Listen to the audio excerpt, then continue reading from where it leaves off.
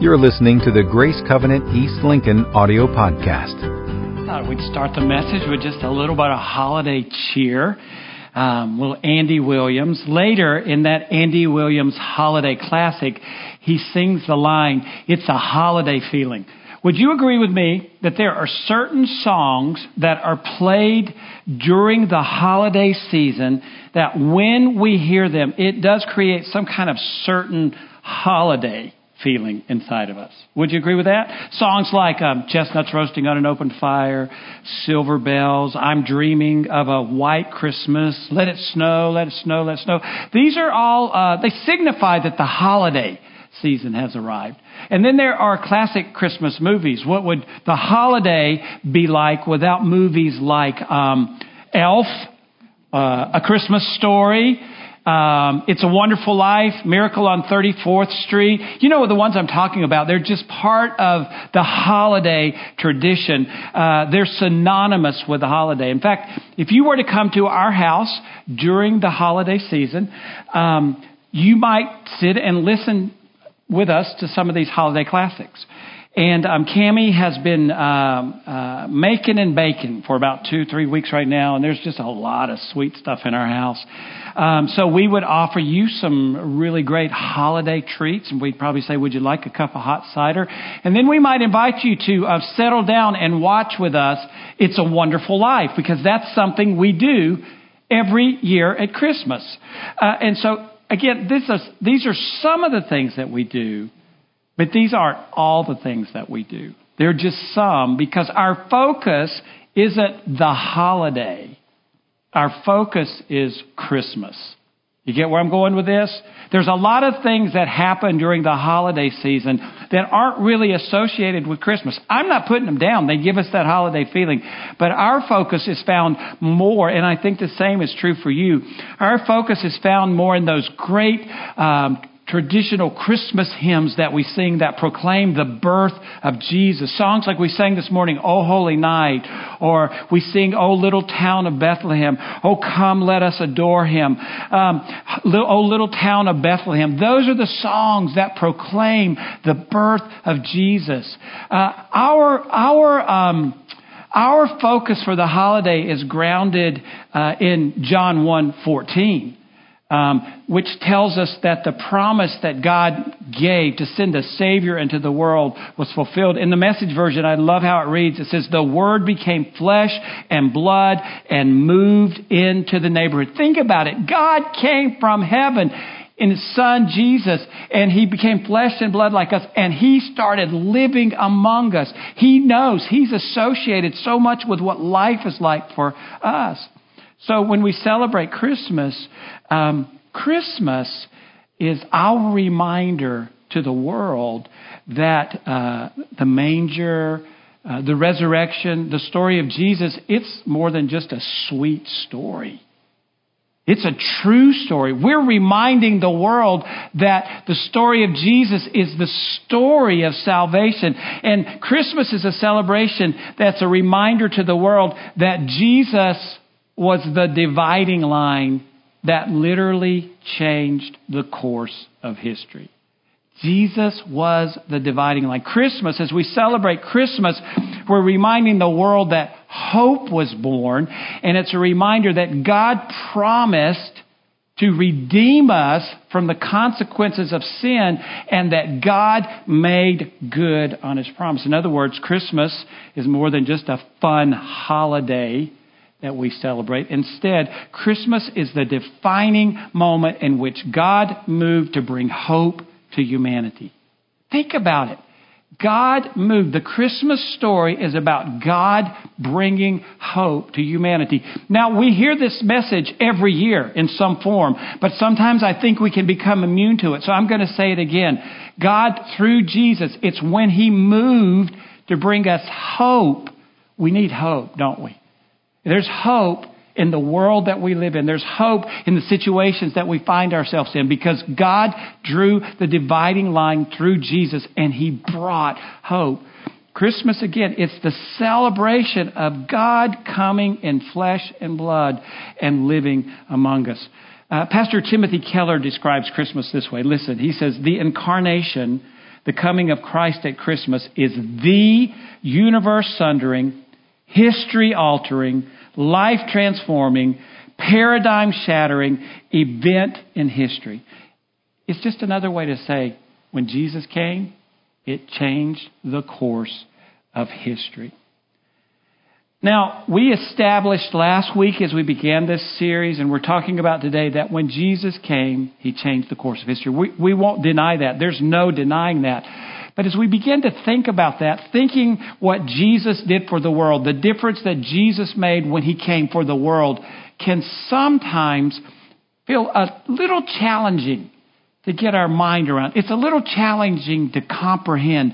It's just so big. It's overwhelming. It would be like if I told someone to go out and count the stars. Your response to me would probably be, there's just too many. I can't do that. And often that's how it is when we're trying. It's a process of trying to comprehend all that Jesus did. So I think that the best way to better understand the difference that Jesus made in the world is to ask the question, what does it mean for me personally? Because if we can understand what it means for us personally, then we can begin to broaden it out. So we narrow the scope. We ask about personal, but then we understand if that's what it means for me, that's what it means for every person around me. It's what it means for the people in my neighborhood, at my work. It's what it means for the world when we understand what it means personally. So today, we want to attempt to understand what it means personally as we look at the story of an encounter that happened between a man by the name of Simeon and Mary and Joseph and the baby Jesus. So if you would, open up your Bibles to Luke chapter 2. Luke chapter 2, and then if you'll take out your teaching notes and follow along as I read from Luke chapter 2, beginning in verse 25. Luke 2:25. It says, "Now there was a man in Jerusalem called Simeon who was righteous and devout. He was waiting for the consolation of Israel, and the Holy Spirit was on him. It had been revealed to him by the Holy Spirit that he would not die before he had seen the Lord's Messiah.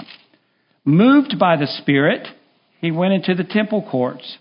When the parents brought in the child Jesus to do for him what the custom of the law required, Simeon took him in his arms and praised God, saying, 'Sovereign Lord, as you have promised, you may now dismiss your servant in peace. For my eyes have seen your salvation, which you have prepared in the sight of all nations, a light for revelation to the Gentiles and the glory of your people Israel.' The child's father and mother marveled at what was said about him. Then Simeon blessed them and said to Mary, his mother, 'This child is destined to cause the falling and rising of many in Israel, and to be a sign that will be spoken against, so that the thoughts of many hearts will be revealed, and a sword will pierce your own soul too.'"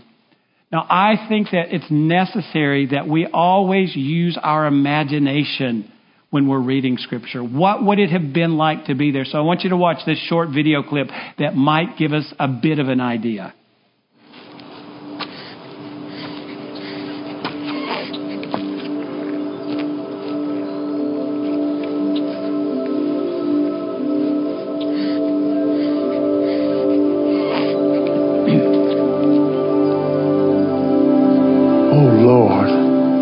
Now let thy servant depart in peace according to thy word. Mine eyes have seen thy salvation, which thou hast prepared before the face of all people, a light to lighten the Gentile, and the glory of thy people Israel. Behold, this child is set for the fall and rising again of many in Israel. Yea, a sword will pierce to thy own soul, that the thoughts of many hearts may be revealed.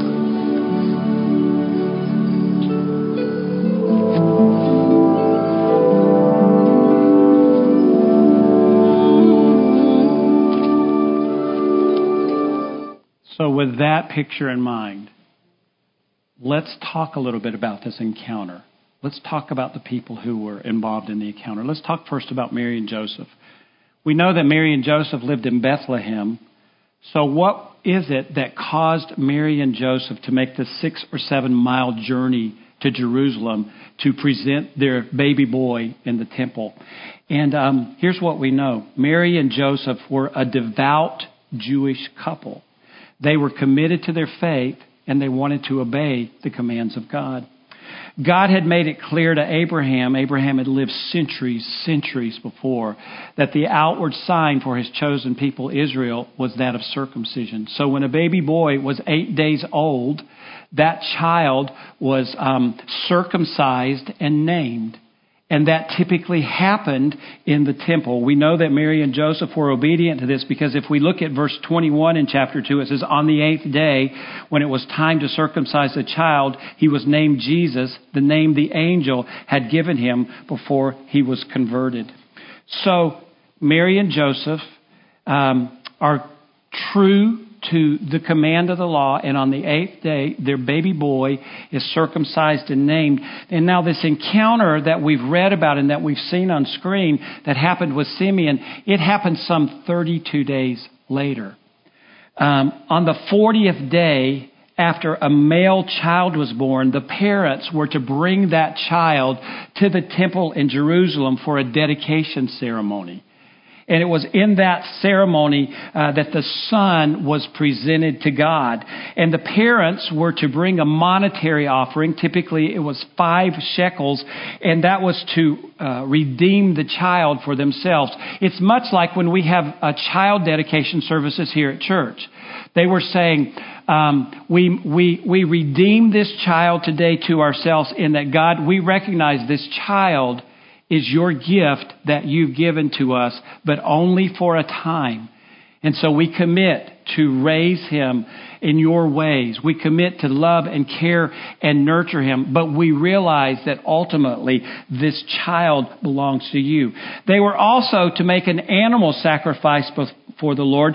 Symbolically, the animal sacrifice represented the covering of their sins. And the custom was to bring an unblemished lamb, but if they couldn't afford the price of a lamb, then they could bring 2 pigeons or 2 turtle doves. And 2 turtle doves are what Mary and Joseph brought that day. So we know that they weren't a family of great means. In fact, they were living in poverty. So we have a picture of Mary and Joseph and what brought them to the temple. They were obeying the law. But then there's Simeon. And as we read the passage together just a moment ago, it begins by saying, now there was a man in Jerusalem called Simeon. So who is Simeon? What do we know about Simeon? And what led him to the temple that day? Truth of the matter is we don't really know a lot about Simeon. In fact, the gospel writer, Luke, was the only one who presented this story. None of the other gospel writers, and we don't find any mention of Simeon anywhere else in the scripture. So we actually know very little. We do know that some speculated that Simeon might have been the priest that Mary and Joseph presented Jesus to, but that's only speculation because Luke doesn't tell us that in the passage, so we can't know that for sure. But we do know that he was a part of the faithful Jewish remnant, and they were waiting on, they were looking for the Messiah. And Luke tells us that he was a devout Jew. And Luke tells us that he was a good man in right standing with God because of his faith in God. And Luke tells us that he was a man who had been given a promise. When he was a much younger man, the Holy Spirit spoke. God spoke through the Holy Spirit and said, Simeon, I promise you that you will see the Messiah before you die. You will come face to face with the Messiah. And we know that he came to the temple on this particular day because the Holy Spirit led him. At the very time Mary and Joseph were making their way to the temple, the Holy Spirit was directing Simeon and bringing him to the temple. And it was on that day that the Holy Spirit, God, made true. He fulfilled the promise that he made to Simeon. Listen to Luke chapter 2, verses 29 through 32. I'm going to read it again. It says, Sovereign Lord, this is Simeon speaking, Sovereign Lord, as you have promised, you may now dismiss your servant in peace. For my eyes have seen your salvation, which you have prepared in the sight of all nations, a light for revelation to the Gentiles and the glory of your people in Israel. In other words, Simeon saying, God, you made a promise. You promised that I would see the Messiah before I die. And God, I realize that that's happening right now. I see him. You have fulfilled your promise. Simeon realized that as he was there in the temple that day and he was looking at the baby Jesus, he wasn't just looking at another baby. He understood in that moment, because the Holy Spirit revealed to him, that he was looking at the Savior of the world. So Simeon was an eyewitness to the line that was drawn because of Jesus' birth.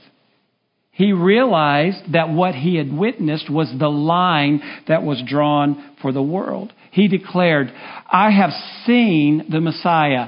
I have seen salvation for the Jews, for the Gentiles, for the nations. In other words, for the entire world. He had been waiting, and he had been waiting, and he had been waiting on God to fulfill the promise. And that day, he knew that the promise had been fulfilled. So, I think that the message of Christmas is also a reminder that God is always faithful to his promises. Have you found that true in your life? God is always true to his promise. I never really thought about the Christmas celebration that way. But when we look at this story, it's a reminder. God is always faithful. God is always true to his promises. Simeon realized, he witnessed that day what God had done for the world. But on that day, he also experienced something very personal, because God had given him a personal promise. A personal promise. And that personal promise was fulfilled. Listen, God is faithful in his promises, but God is also faithful in the personal promises that he makes to us. When I graduated from college, which was a long time ago, I received from my pastor at the time this little book. It says God's Promises for Everyday Life. It's inscribed inside. It says, God bless you on your graduation from Life Bible College, June 17th, 1983, Pastor and Mrs. Harold Helms. This little book is filled with hundreds and hundreds of promises that God has made. The Bible is filled with hundreds and hundreds of promises that are true in God's Word. We find the Bible a book of promises. And what we know, I'm going to say it again, God is always faithful. Every promise that we would find here, which come from his Word, God will fulfill every single one of them. We never have to doubt that. Listen to what the Word says about the promises of God. Psalm 145:13. It says, the Lord is trustworthy in all of his promises and faithful in all he does. Psalm 72:22 says, then I will praise you with music on the harp because you are faithful to your promises, oh my God. Deuteronomy 7:9. Keep in mind that the Lord your God is the only God. He is a faithful God who keeps his promise and is merciful to thousands of generations of those who love him and obey his commands. Numbers 23:19 says, God is not human that he should lie, not a human being that he should change his mind. Does he speak and then not act? Does he promise and then not fulfill? Listen, God is true to his promises. These are just a few of the verses that speak to the faithfulness of God in fulfilling his promises. And Simeon's story is an excellent example of God being faithful to his promise.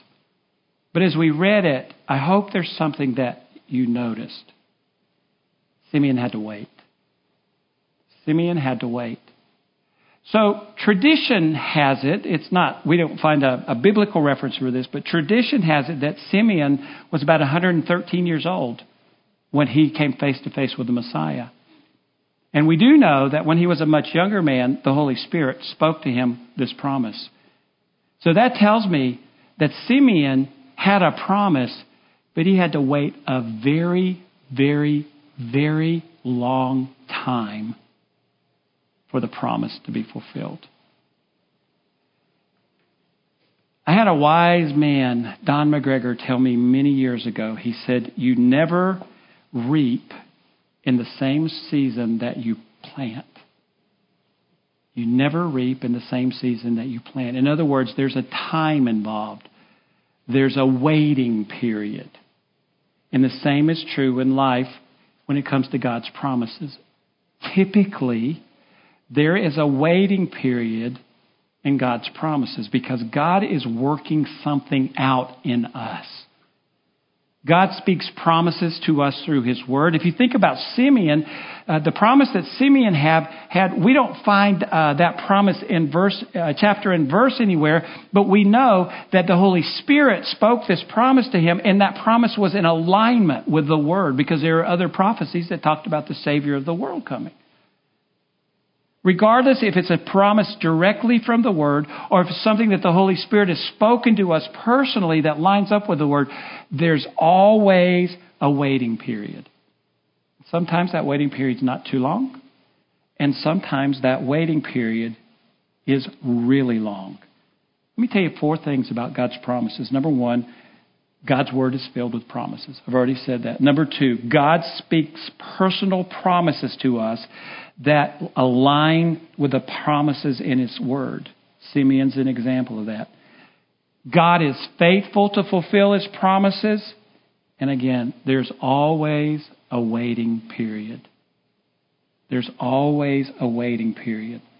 And so what we're able to learn when we begin to draw from Simeon's story is that God is active in the waiting seasons of our life. Even when we don't see God at work, God is active in the waiting seasons of our life. God is always working behind the scenes.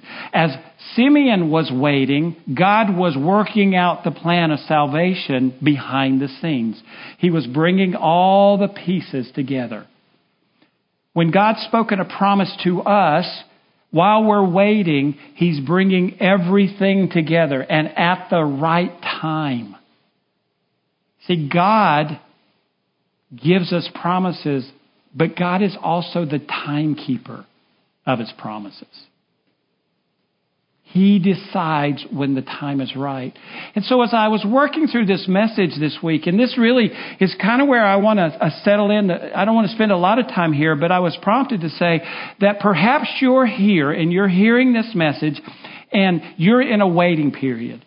Because God gave you a promise. It was either a promise directly from Scripture or it was a promise that the Holy Spirit spoke to you and it lines up with Scripture. And you've been waiting, and you've been waiting, and you've been waiting, and you've been waiting. And you've been waiting so long that you think, God, maybe you forgot me. Or maybe I didn't hear you correctly.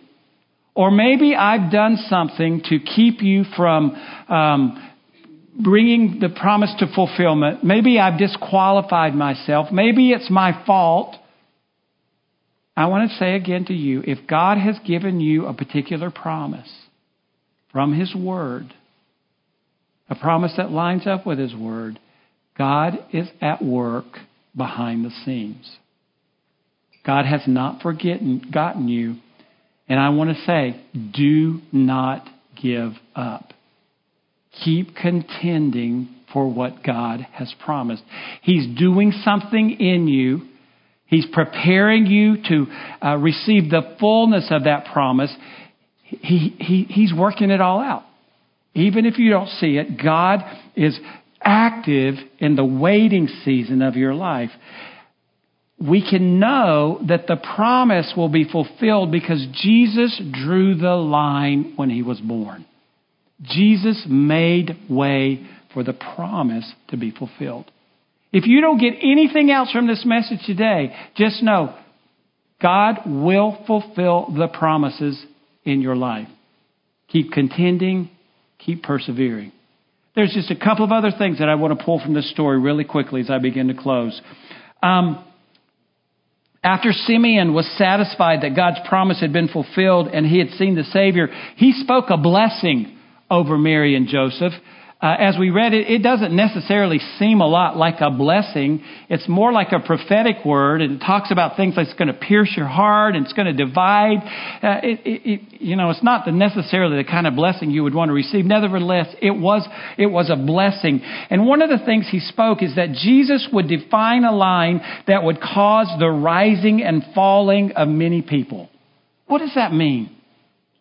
I don't think we have to make that really complicated. If Jesus drew a line, and last week, his birth drew a line, and last week we talked about that his line was a point of separation, a dividing point.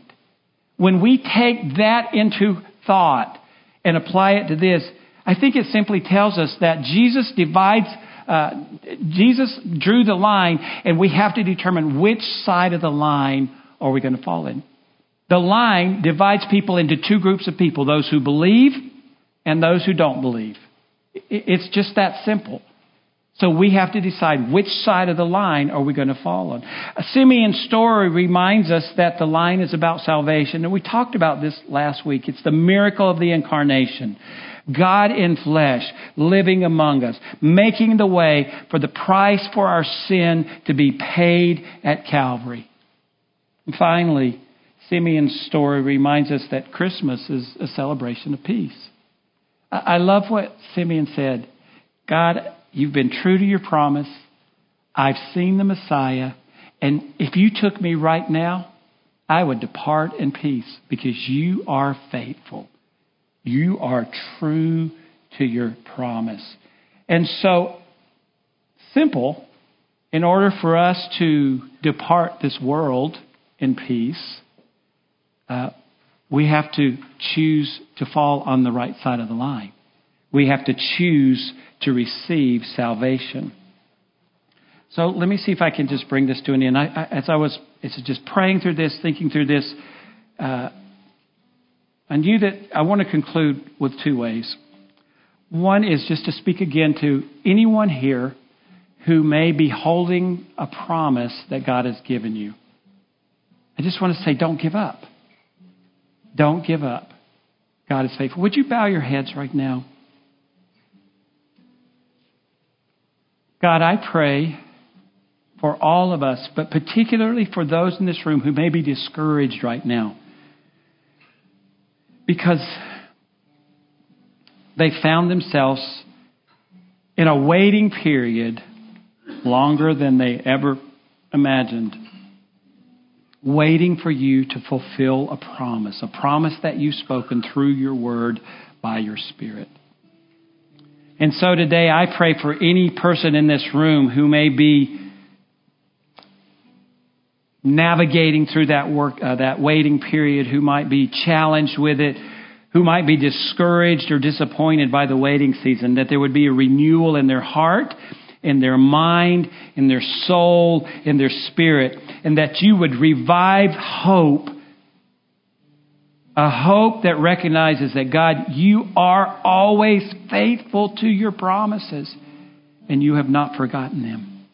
And so I pray that you bring refreshing and renewal right now. Right now, God. That there would be a new joy and anticipation that you will fulfill what you have spoken.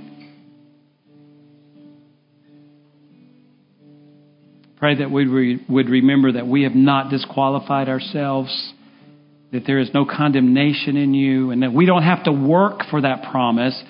We simply have to have faith to continue to believe and contend. So I pray that would be settled in all of us right now. But Father, I also want to pray for those who maybe have never stepped over the line of salvation. With everybody's head bowed and eyes closed, just let me ask, is it possible that someone's here who has never said, Jesus, I just want to commit my life to you. I want to live my life for you. And so today, Jesus, I confess that you took my place. You came as a baby and you made your way to the cross and you took my place. You paid the consequence of my sin through your blood. And today I confess that. I say I believe it. And I just want to live my life for you. I'm committing myself to you. Is there anybody here and you've never done that before? And if so, you'd say, I want to do it today. If so, would you just lift up your hand and let your eye catch my eye? Is there anybody? Is there anybody at all? Father, thank you for the gift of salvation in this place. And Father, we thank you that you are true to your promises. You are faithful. You never disappoint. You never discourage. And you always fulfill your promises at just the right time. Thank you for sending Jesus. Thank you for the promise fulfilled of a Redeemer, a Savior. And thank you that we can know that Savior personally. So we commit ourselves to you today, and we pray this in Jesus' name. And everybody said, amen. For more information on Grace Covenant Church, our service times, ministry opportunities, directions, and more, visit us at gracecovenant.org.